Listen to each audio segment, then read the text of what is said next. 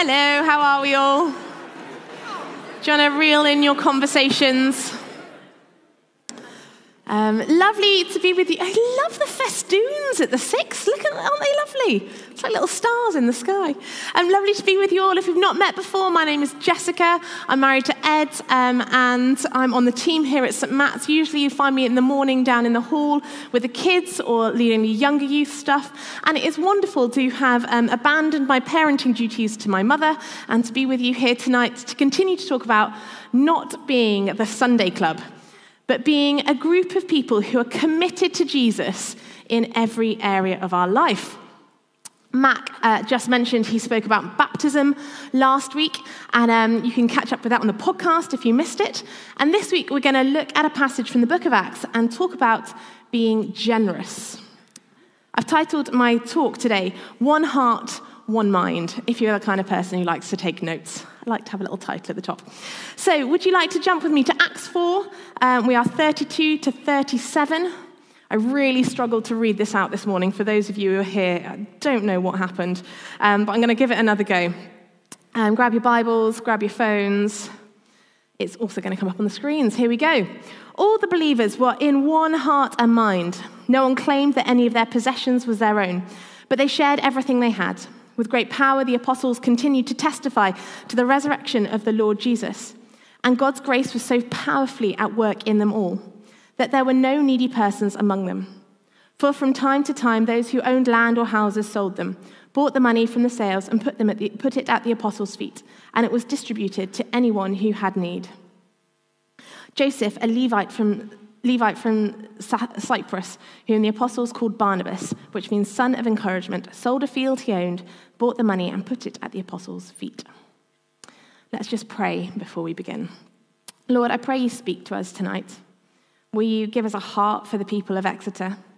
Will you help us to tackle this topic of generosity with open hearts and open minds to you today? And I thank you that we won the cricket. Amen. Genuinely so psyched. Right, generosity. I wonder what generosity means to you. It could be that you like to give the bigger part of the cake to your friend when you're splitting it at the Common Beaver in that kind of like, oh, no, you go for it. No, you go for it kind of way. Is that generosity? Is it folding your partner's pants? Is it giving time to serve in the kids' groups or youth groups or at the food bank? Is generosity all about money for you? The only way you can be generous is if you're financially supporting someone or something. I love to be generous. And my way of being generous is spontaneous gifts of love. And we have a wonderful colleague who was having a bit of a rubbish week with some bin-related dramas between the external bookers and the staff team here at St. Matt's. So I made her this. Oh, a tiny bin! I was so proud of it. It's got bin puns on the outside, like you are literally amazing. Yeah, thank you. That was a good groan. And I filled it. I didn't fill it with rubbish. Nope. I filled it with Prosecco and her favorite coffee sachets and her favorite chocolate. And I was, like I said, just going to give her a bag with this stuff in. And then I found the tube in our house. Ed had ordered some posters and all the possibilities of a craft project. The children ate dinner late that day, but look at what I made. I was very excited. So for me, giving gifts, I love it. I love being love being generous with giving gifts. But like I said, for you, generosity might look very different. You might give time to something close to your heart, supporting a charity, or even here at St. Matt's. Whatever generosity means for you, though, it's what unites us with the early church. They were huge advocates for generosity. Now, you might be sitting there thinking, Jessica, did you read the same passage as me, though? Because they weren't talking about just giving a nice gift after a bad day. They were talking about selling their homes. Yes, I did read the same passage. I don't have my own home to sell. But if I did, I would probably be a little bit worried. But it's okay. I'm not going to tell you you have to sell your home this evening. We're going to have a little look at the context first before we start rushing out to Stratton Parker to go and put our houses on the market. Some of this stuff was new to me. and it helped me put this passage into perspective. Acts 4 happens just after Pentecost, the day the Holy Spirit came down from heaven, and we believe God filled his people with the Holy Spirit, the advocate, the friend.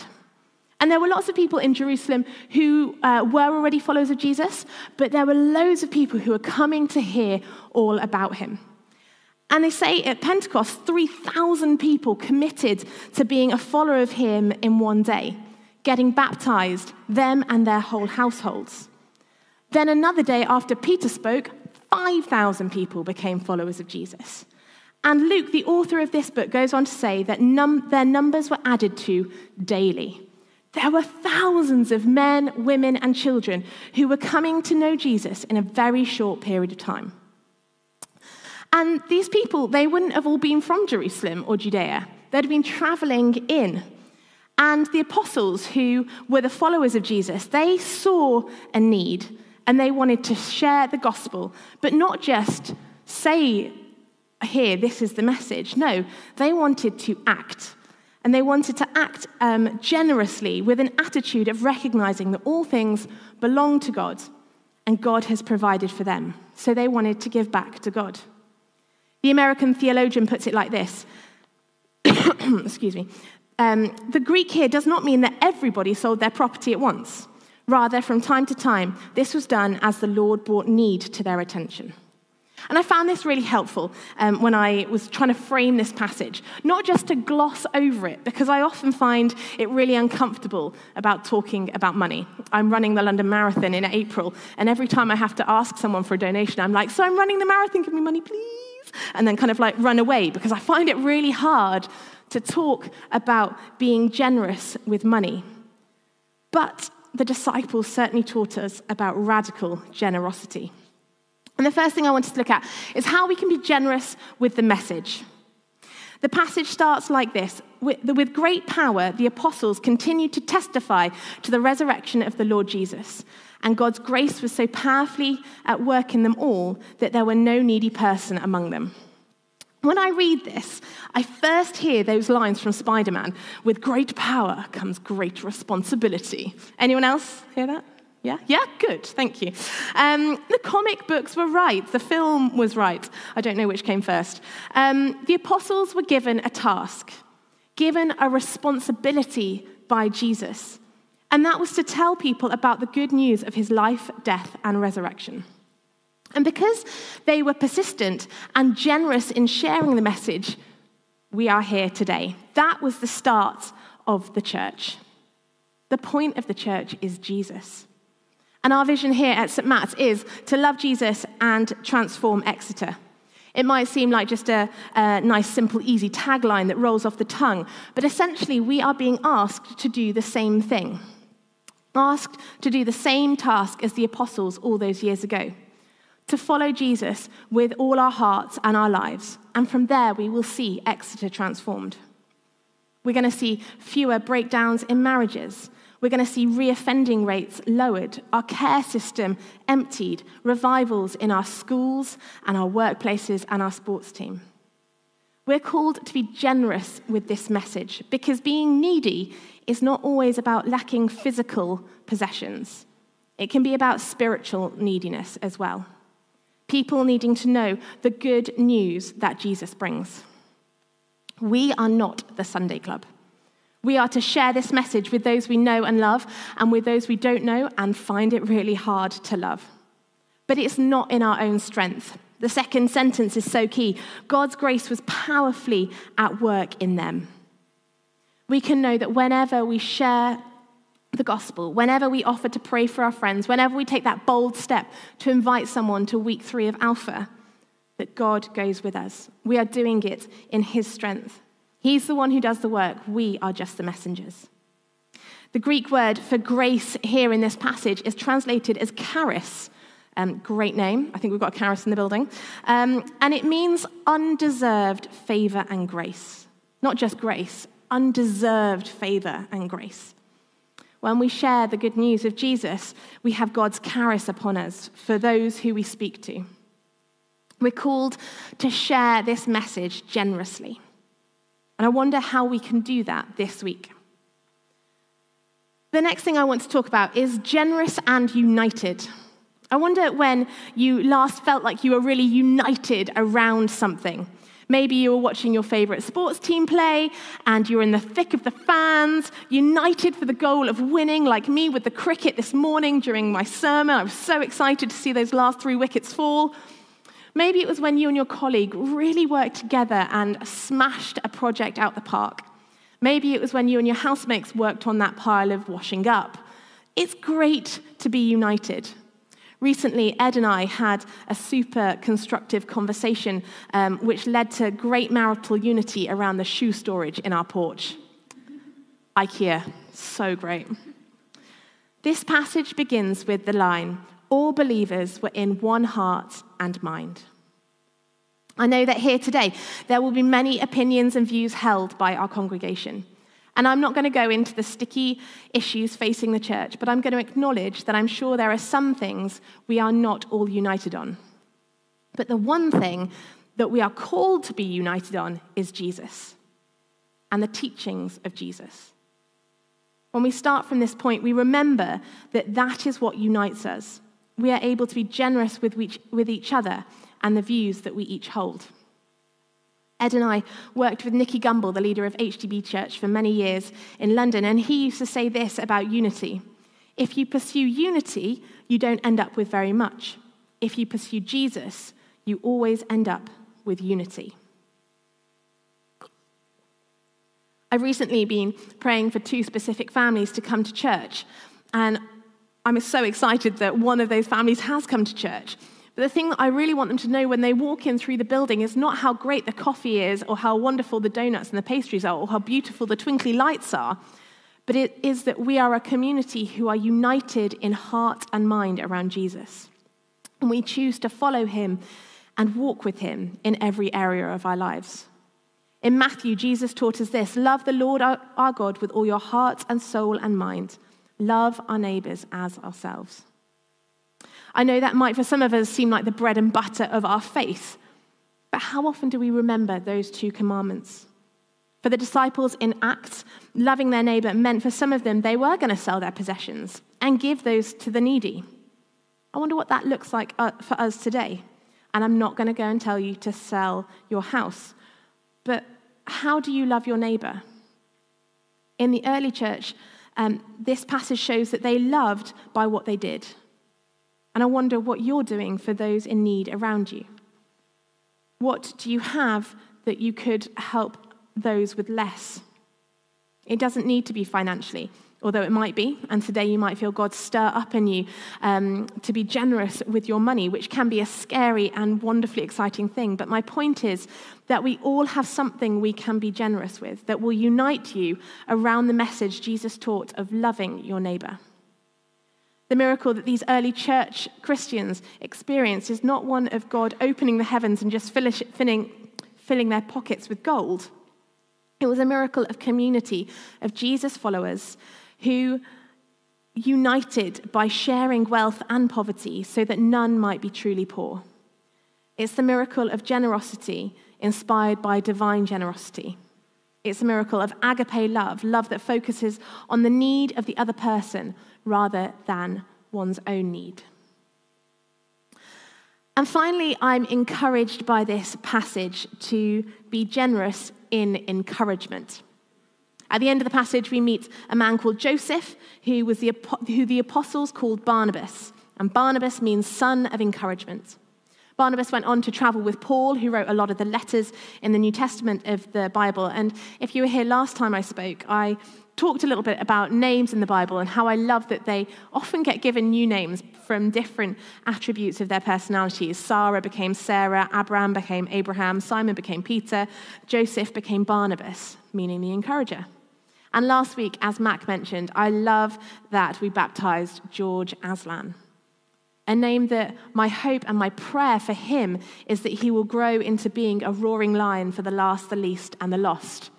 If you haven't read the Chronicles of Narnia, go and do that. You'll understand who Aslan then is. Ed and I named our girls Phoebe and Zoe. Phoebe means bright and shining. Zoe means life in all its fullness. And if you know them, they certainly live up to those things.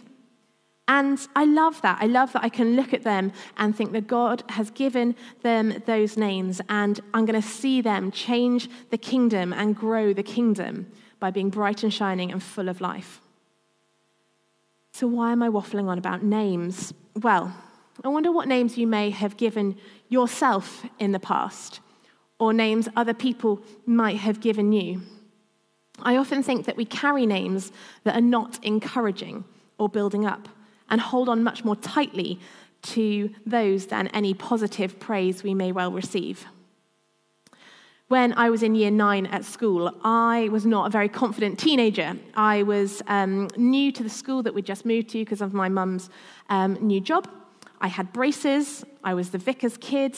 I didn't really know what makeup was. I was coming from an all-girls school where that was not allowed, to a mixed school where everyone seemed to wear makeup, and it was quite intimidating. I didn't then, nor now, wear cool clothes. And my brother was the autistic boy in year 7 who was often causing a fuss, and I tried my hardest to avoid, but knew I should be supporting. I generally didn't really believe in myself. One day, a group of boys cornered me in the corridor, and they started coming up with different names to call me, unpleasant things to say about my appearance. And what's really interesting is the one that stuck with me was possibly the most unimaginative name calling I've ever heard, but it was sheephead because of my blonde curly hair. And I think it stuck with me because I was so sad. My hair was something that I loved. I loved my blonde curly hair.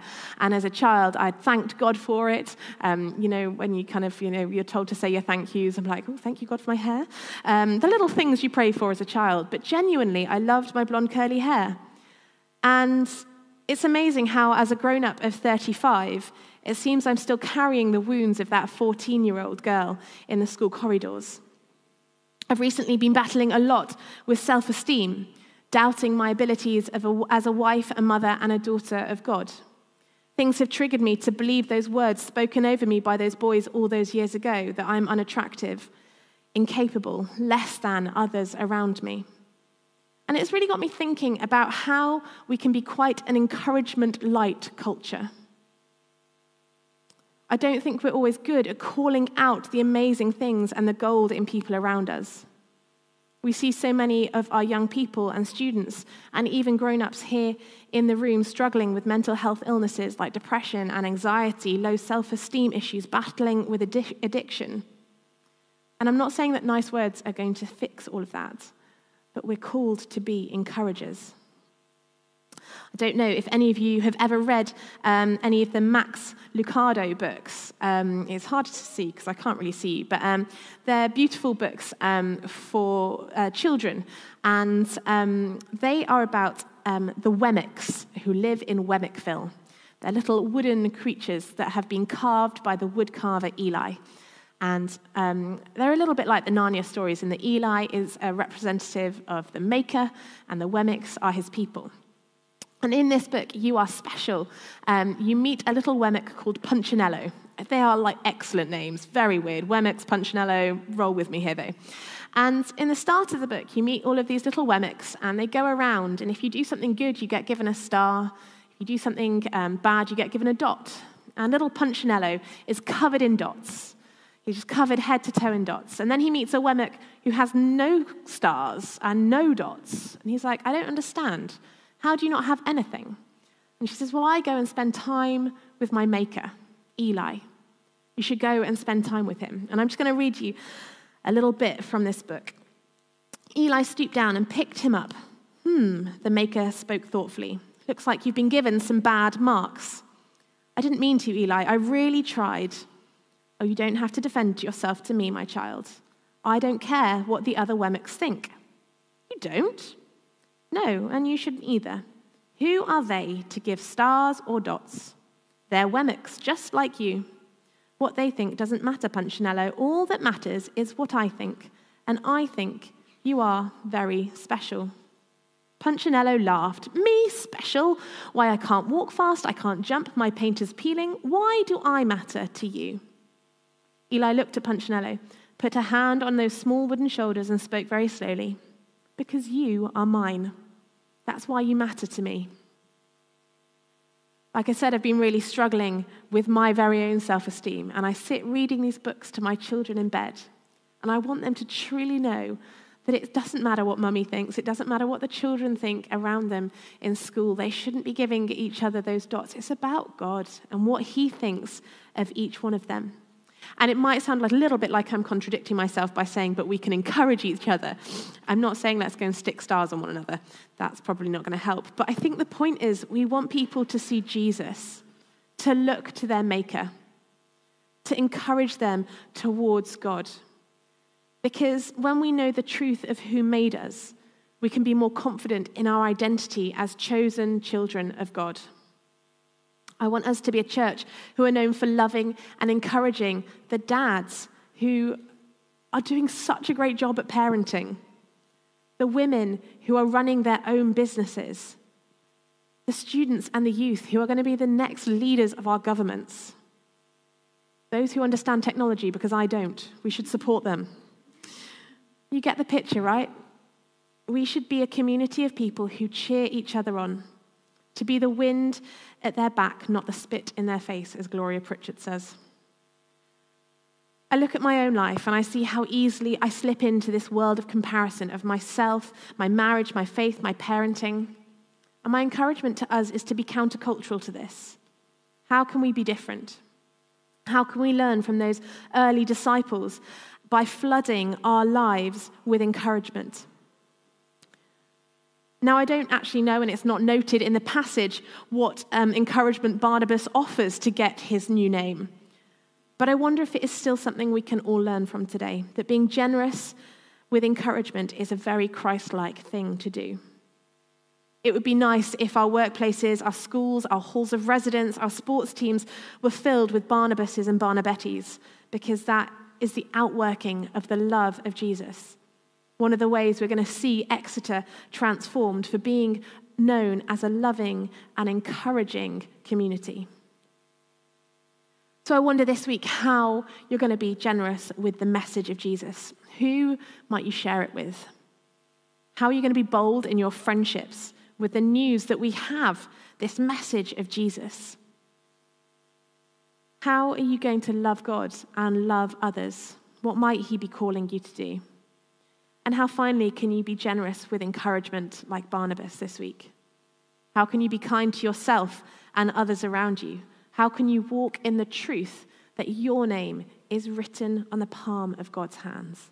You might not feel like it. You might think you've done it wrong, but you are a son or daughter of the King of Kings, known and loved.